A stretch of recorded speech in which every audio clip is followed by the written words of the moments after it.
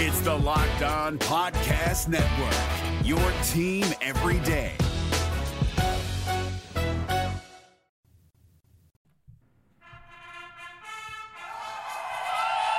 It's the Locked On Aggies podcast, presented by Locked On Podcast Network, talking all things Texas A&M.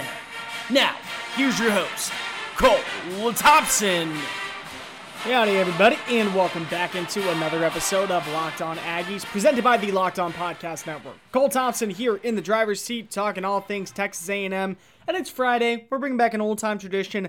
Locked On Aggies presents Askin' Aggies. This is the part of the show where we look at some questions surrounding A&M. Whatever it is, football, baseball, basketball, even if you want to go that route. You want to go with freaking water polo or ice hockey. I mean, we'll try and answer it. That doesn't mean we'll get it right, but we definitely won't answer it and do our best we can. But we have your questions loaded in, so we're going to get those answered during the next couple minutes. And we're also going to talk about the rebirth of the XFL. For those of you who don't know, the XFL started in 2001, ran by Vince McMahon and Dick Ebersol of ABC Productions. They went 1 year. Unfortunately, funding wasn't there, and the ratings completely dropped, ending after one season, never to be returned again. Most people know it from the line, "He hate me." That is the biggest thing people know the XFL as. And with its return tomorrow, we're going to be looking at all 8 teams because several Aggies have made the jump to the XFL side. So with that in mind, let's get the housekeeping things out of the way. Make sure you're following us on social media at Locked On Aggies. Locked On Aggies is the #1 source of where you can find all of our information. Number 2, Aggies SI. All Aggies, part of the Sports Illustrated Network and the Locked On Podcast Network, have partnered together to give you quality content, including a vocal and audio sense. So you can check out all of our great work, including every single one of our podcasts at si.com/TAMU.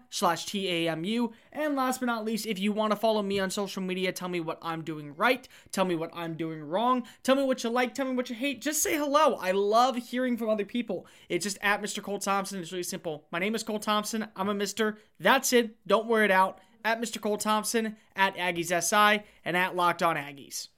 So why don't we get started talking about the XFL, because that is making its long-awaited return tomorrow. The DC Defenders will take on the Seattle Dragons as part of the first game to take place.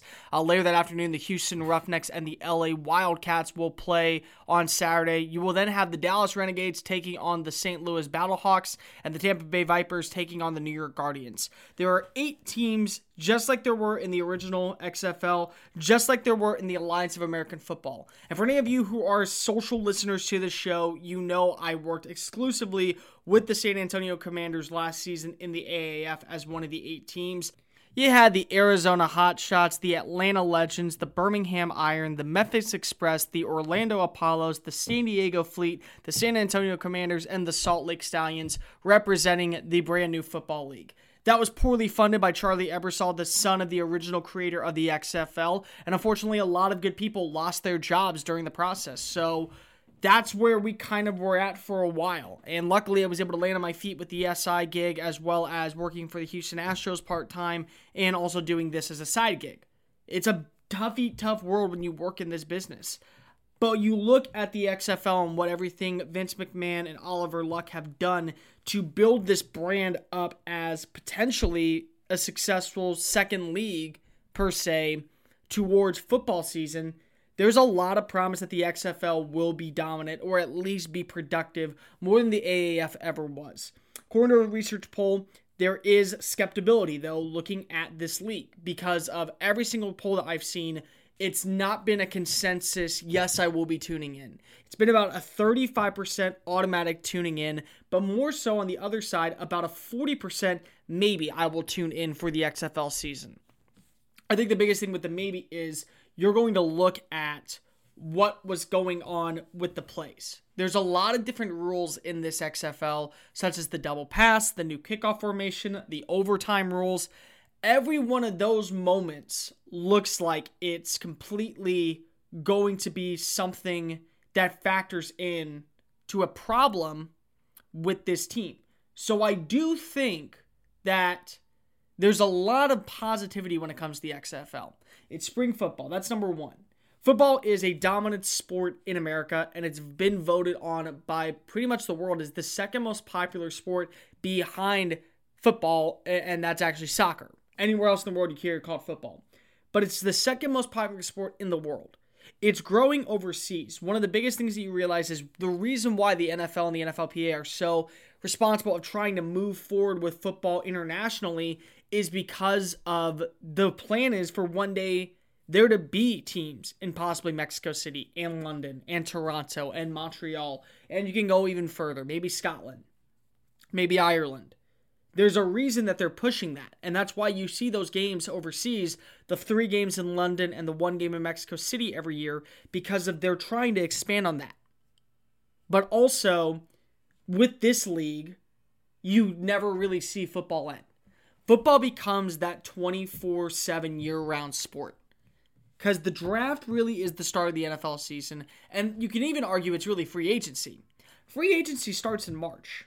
Late March is when free agency really starts kicking up. And then a month later, you go right into the NFL draft. And then a month after that, you go right into OTAs and rookie camps. And then a couple months after that, you really don't have anything in June. And then in late July, early August, you have the start of training camp. And then you have preseason. And then sooner or later, we know that it's September and we're back in the regular season. We go all the way until February. And then a week after the Super Bowl, the XFL starts. It's a 10-week season and you have 2 weeks of playoffs. That's 12 weeks and it will end right before the NFL draft. So during this entire process, you're really never turning football off. And that, I think, is what's going to sell with the XFL, where the AAF lasted. I can tell you right now, from a rating standpoint and from a fan spectacle standpoint, it wasn't just San Antonio. It was the entire league was successful with a fan standpoint. It wasn't successful because of financial reasons. But when you have over 30,000 people inside a stadium for a brand new football team, that just shows how dominant the league could be. But you don't really want to hear more about the league or what I think. Do I think the league will succeed? I give it 1 year for sure. I want to see what happens in that first year and if they are able to make those ratings and make that jump. And if so, I do believe that you could see spring football and it can last. I 100% believe that. But more importantly, who are some Aggies playing in this league? Well, if you want to stay close to the Lone Star State, look no further than the Houston Roughnecks. They will feature Avery Genesee, a former offensive guard, offensive tackle at A&M. He will actually be the starting right tackle from what I've been told by people for the Houston Roughnecks. He'll be playing tomorrow at 4 o'clock down at TDECU Stadium. So if you want to get tickets, go check that out. Going to Seattle, there's one running back, Trey Williams. He was a former 1,000-yard rusher. He won all SEC freshman punt returner of the year. He's going to be dominating as the number 1 running back for the Seattle Dragons. They'll be playing in Audi Field out in D.C. And if you go to St. Louis, there's 2 running backs in Keith Ford, former transfer from Oklahoma, goes to A&M, becomes a secondary runner, then immediately the lead runner, and Christian Michael. Christian Michael is one of the more dominant runners we know, drafted in the 2nd round out of Texas A&M to the Seattle Seahawks, won a Super Bowl, was part of a championship program. He was the first pick for St. Louis. They will be returning to the Lone Star State to Globe Life Park. That's right, Globe Life Park, not Globe Life Field. Globe Life Park, where the Texas Rangers played. He will be taking over there with St. Louis to face the Dallas Renegades. We have a ton more to talk about on this show, and one of the biggest things that we love to talk about is Asking Aggies. Talking about questions that you want answered, and we'll be breaking down some of them in just a quick moment.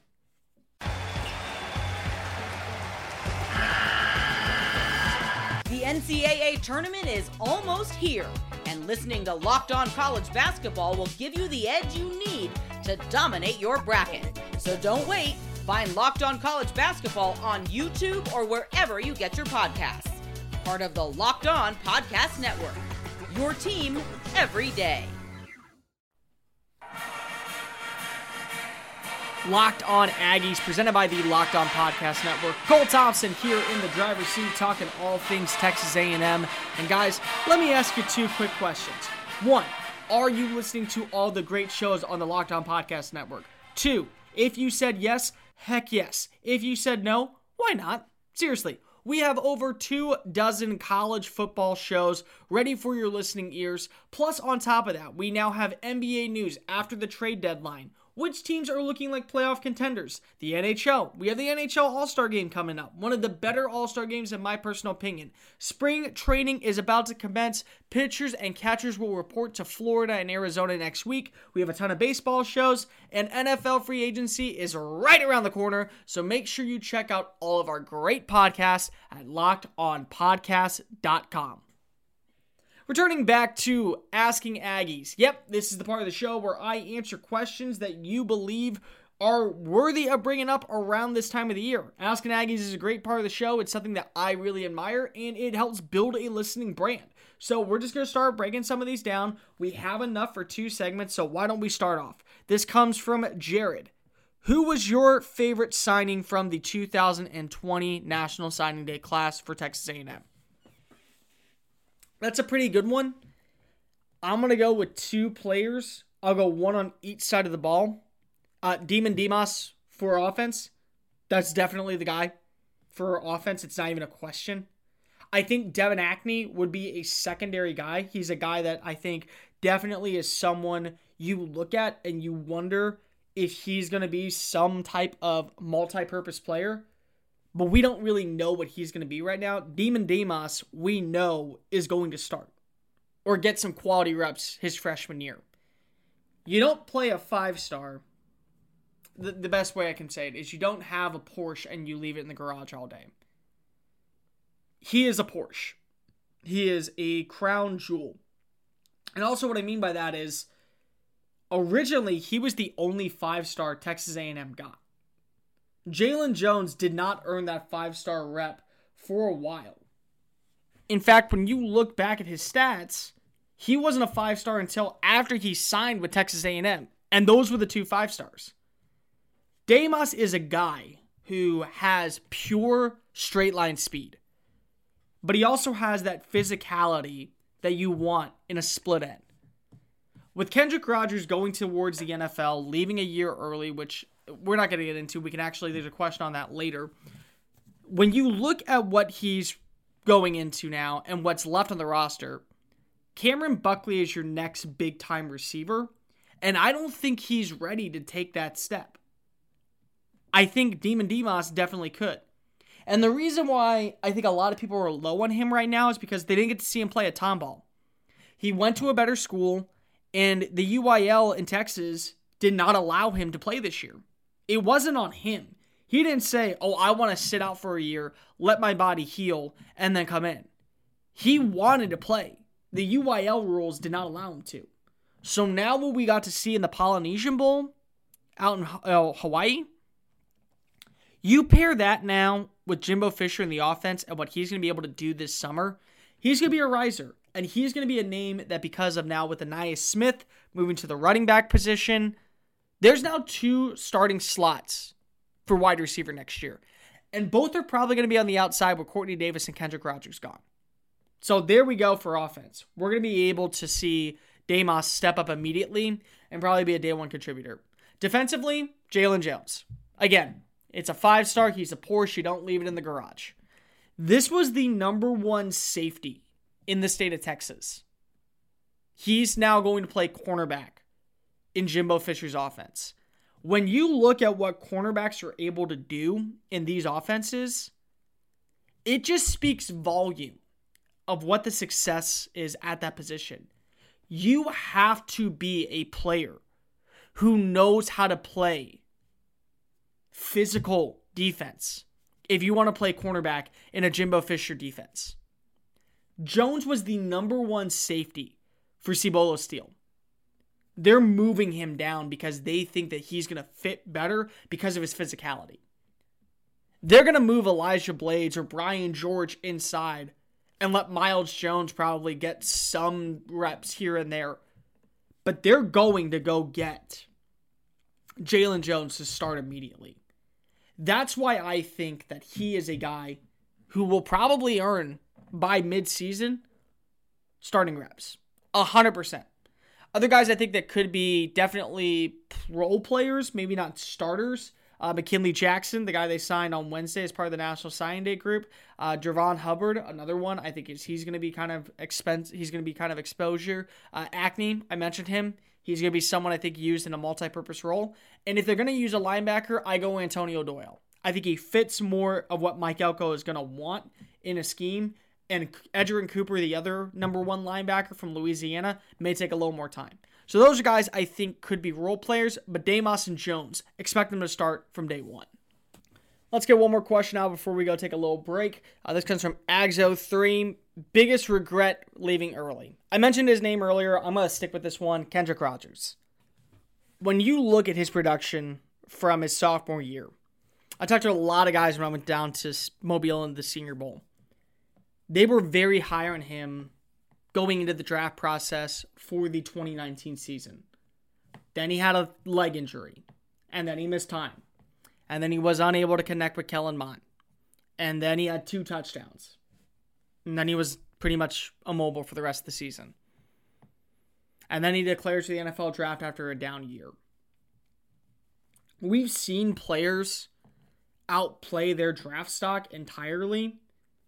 But the problem with Rodgers is I don't know where his draft stock sits right now. He's a big frame receiver, which definitely will play into his favor. He's a guy who has played against the top level competition in the SEC. And he's someone you look at on paper and go, he has all the intangibles I want in a big frame receiver at the next level. But then you look at his hands, his miscommunication skills with Kellen this past year. His speed is going to be a big factor. And his willingness to play outside of just wide receiver, special teams. Add all that together, if you don't know for sure he's going to be someone that will be a contributor, you probably pick him up as a free agent priority guy. You don't use a draft pick on him. You find out where he's going next, and then when he does, you see if he can make a name for himself that way. And players all the time find a way to be successful as free agents. There's never a doubt on that. But maybe if you come back, you don't worry about Davis taking away so many catches. You teach some of the younger guys. Maybe Kellen doesn't target the tight ends as much next year. Maybe you finish the year with 8 touchdowns instead of 2. Or 10 touchdowns and 1,000 yards. And then you go from being maybe a 7th round to a camp body to a 4th round draft class in a year where the wide receiver position isn't as strong. The wide receiver position is good next year, but it's ridiculous for the 2020 class. I just look at that move and I question it. Davis, I wasn't super high on either going out, but I get it because he at least had some production and he graduated. Rodgers, I think, needed 1 more year. If you would have given him that 1 more year, I think he would have flourished at the next level. We still have a ton of questions that we want to get answered, and there's definitely more things that we can talk about. So why don't we just come back and answer those questions in a quick minute? It's Kubota Orange Day. Shop the year's best selection of Kubota tractors, zero-turn mowers, and utility vehicles, including the #1 selling compact tractor in the USA. And now through June 30, get 0% APR for 84 months or up to $3,300 off select compact tractors. See the details at KubotaOrangeDays.com. Your family, your land, and your livestock deserve equipment they can count on. So find your local dealer today. That's KubotaOrangeDays.com.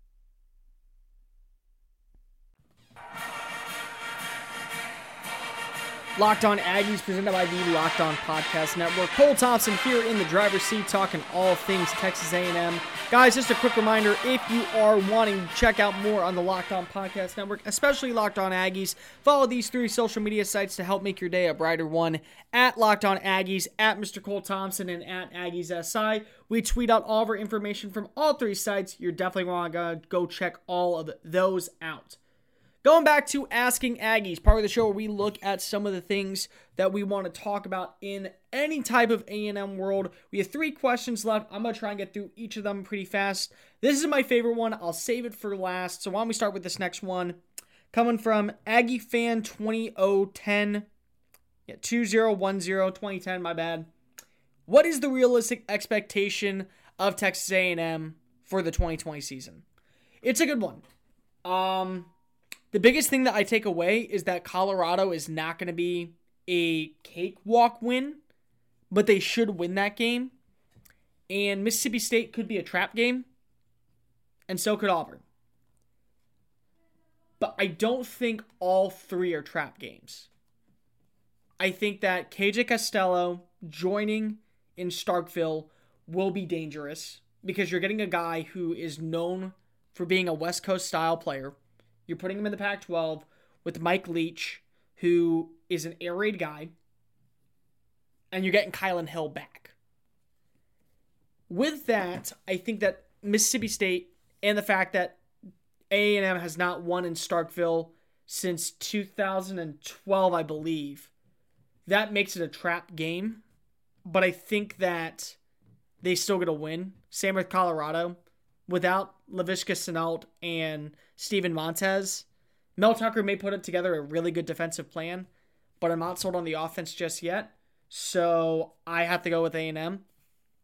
And then Auburn, I think, is a game where if they lose, it's because of what Chad Morris has been able to do with mobile quarterbacks. A lot of people forget that the reason Taj Boyd was able to bring Clemson to relevance and also the start of Deshaun Watson was because of what Chad Morris was able to do with the quarterback position as the offense coordinator. I think that that would be the bigger of the trap games. But going into the break, I could see A&M being 6-0 for sure. I think they'll beat Ole Miss without a doubt. I think they're going to beat LSU. I think LSU will take a step back, maybe a 9-3 team, but they're not going to go back to the college football playoff next year. This was one of those years where they were the best team because they had probably the best quarterback in the nation. And Tua Tagovailoa was very good for Alabama, and I'm an Alabama alum.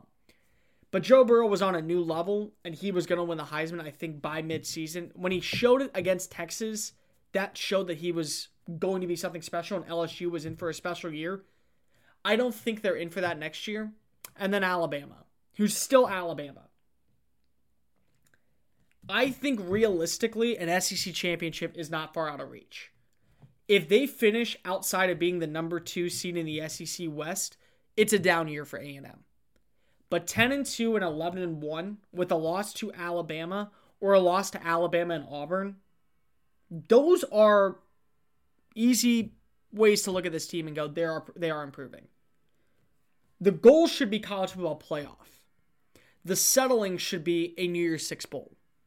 There's no way A&M should not be in a New Year's Six bowl if the veteran talent and the youthful talent that impressed in 2019 come over to 2020. Question number 2, how scary should we be looking at A&M basketball this year? I kind of look at it like how we do with Jimbo Fisher. You know you brought him in for the long haul, and that's exactly what you did with Buzz Williams. You didn't bring in Buzz to fix the team in a year. You brought him in to spice up the offense, find a rhythm, build a community, start better recruiting, and also take this team to new heights. Offensively, in the paint, he's doing that. He's creating a new scheme that allows this team to score easy and score early. And I definitely think that he's improving the roster. Yeah, they did lose to a Georgia team that was 1-6 in the rankings. They're going to go to South Carolina tomorrow, and they could be back to another losing streak against Frank Martin's squad. But overall, this team is taking steps in the right formation. And with the guys they're expecting to be adding for the future, I think that A&M, if they are able to keep guys like Emmanuel Miller and Andre Gordon around, before they graduate or their graduating year, A&M will be back in the tournament. And I do think that this year they could be at least going to the second round of the SEC tournament. And I think that that's promise. That's more promise than we've seen from a team in a while. Me personally, that's what I think. Last question that's going to be asked. What would I put for a signing mark for Ryan Tannehill. I go maybe 2 years, $45 million. That'd be the most. Or I would go maybe 1 year, $30 million. Here's why. Tannehill has shown his success in 2019. Every other season, and sure, part of that could be because of what we've seen from quarterbacks in the past and what they've done. But every other season, Tannehill has been very average. Maybe even below average. He hasn't taken those steps that you want in a franchise quarterback, and he's 31 this year. I mean, you're looking at what Case Keenum got paid in Denver and what Washington paid to bring him over. You're looking at what Nick Foles got paid, what Brock Osweiler skimmed out of the NFL for one good year. I think that this team in Tennessee can win if they keep Derrick Henry and Ryan Tannehill. But you have to offer Tannehill something small because you don't know if he's going to balance out. And they're going to draft a quarterback probably in the second round. I think they have to. I would give him a 2-year deal with maybe a 3-year option. $50 million max is what I would be given. Because I've seen these other deals that quarterbacks are getting, and the future is not Foles in Duval County. Jacoby Brissett is not the answer in Indianapolis. Deshaun Watson is the only quarterback in the AFC West that will be there in 5 years. Right now, starting to begin the year. Maybe Gardner Minshew too. I don't know. Maybe not. Maybe he's a 1-year wonder. But I'm only going to pay a guy who's 31 years old and has been too inconsistent at the quarterback position, top dollar money, but I can go draft a guy who's younger and maybe has more upside. No offense to Tannehill. I think he's a good quarterback. He had a tremendous year. Went 7-3 as a starter in 10 starts. You cannot deny that he was the reason that the team stayed afloat. But in the playoffs, it was Derrick Henry that was making the plays, not Ryan Tannehill. And I'm not going to pay him top dollar money. But that's going to do it for this edition of Locked On Aggies. Make sure you're following us on social media at Locked On Aggies, at Mr. Cole Thompson, and at Aggies SI. We will be back on Monday to break down the South Carolina game. Make sure that you tune into that. We will see you. Have a great weekend. We will see you Monday. And remember, take them, y'all. This has been Locked On Aggies, presented by the Locked On Podcast Network.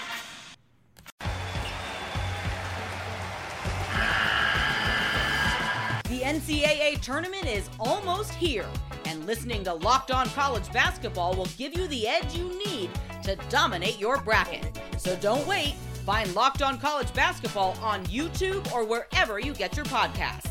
Part of the Locked On Podcast Network. Your team every day.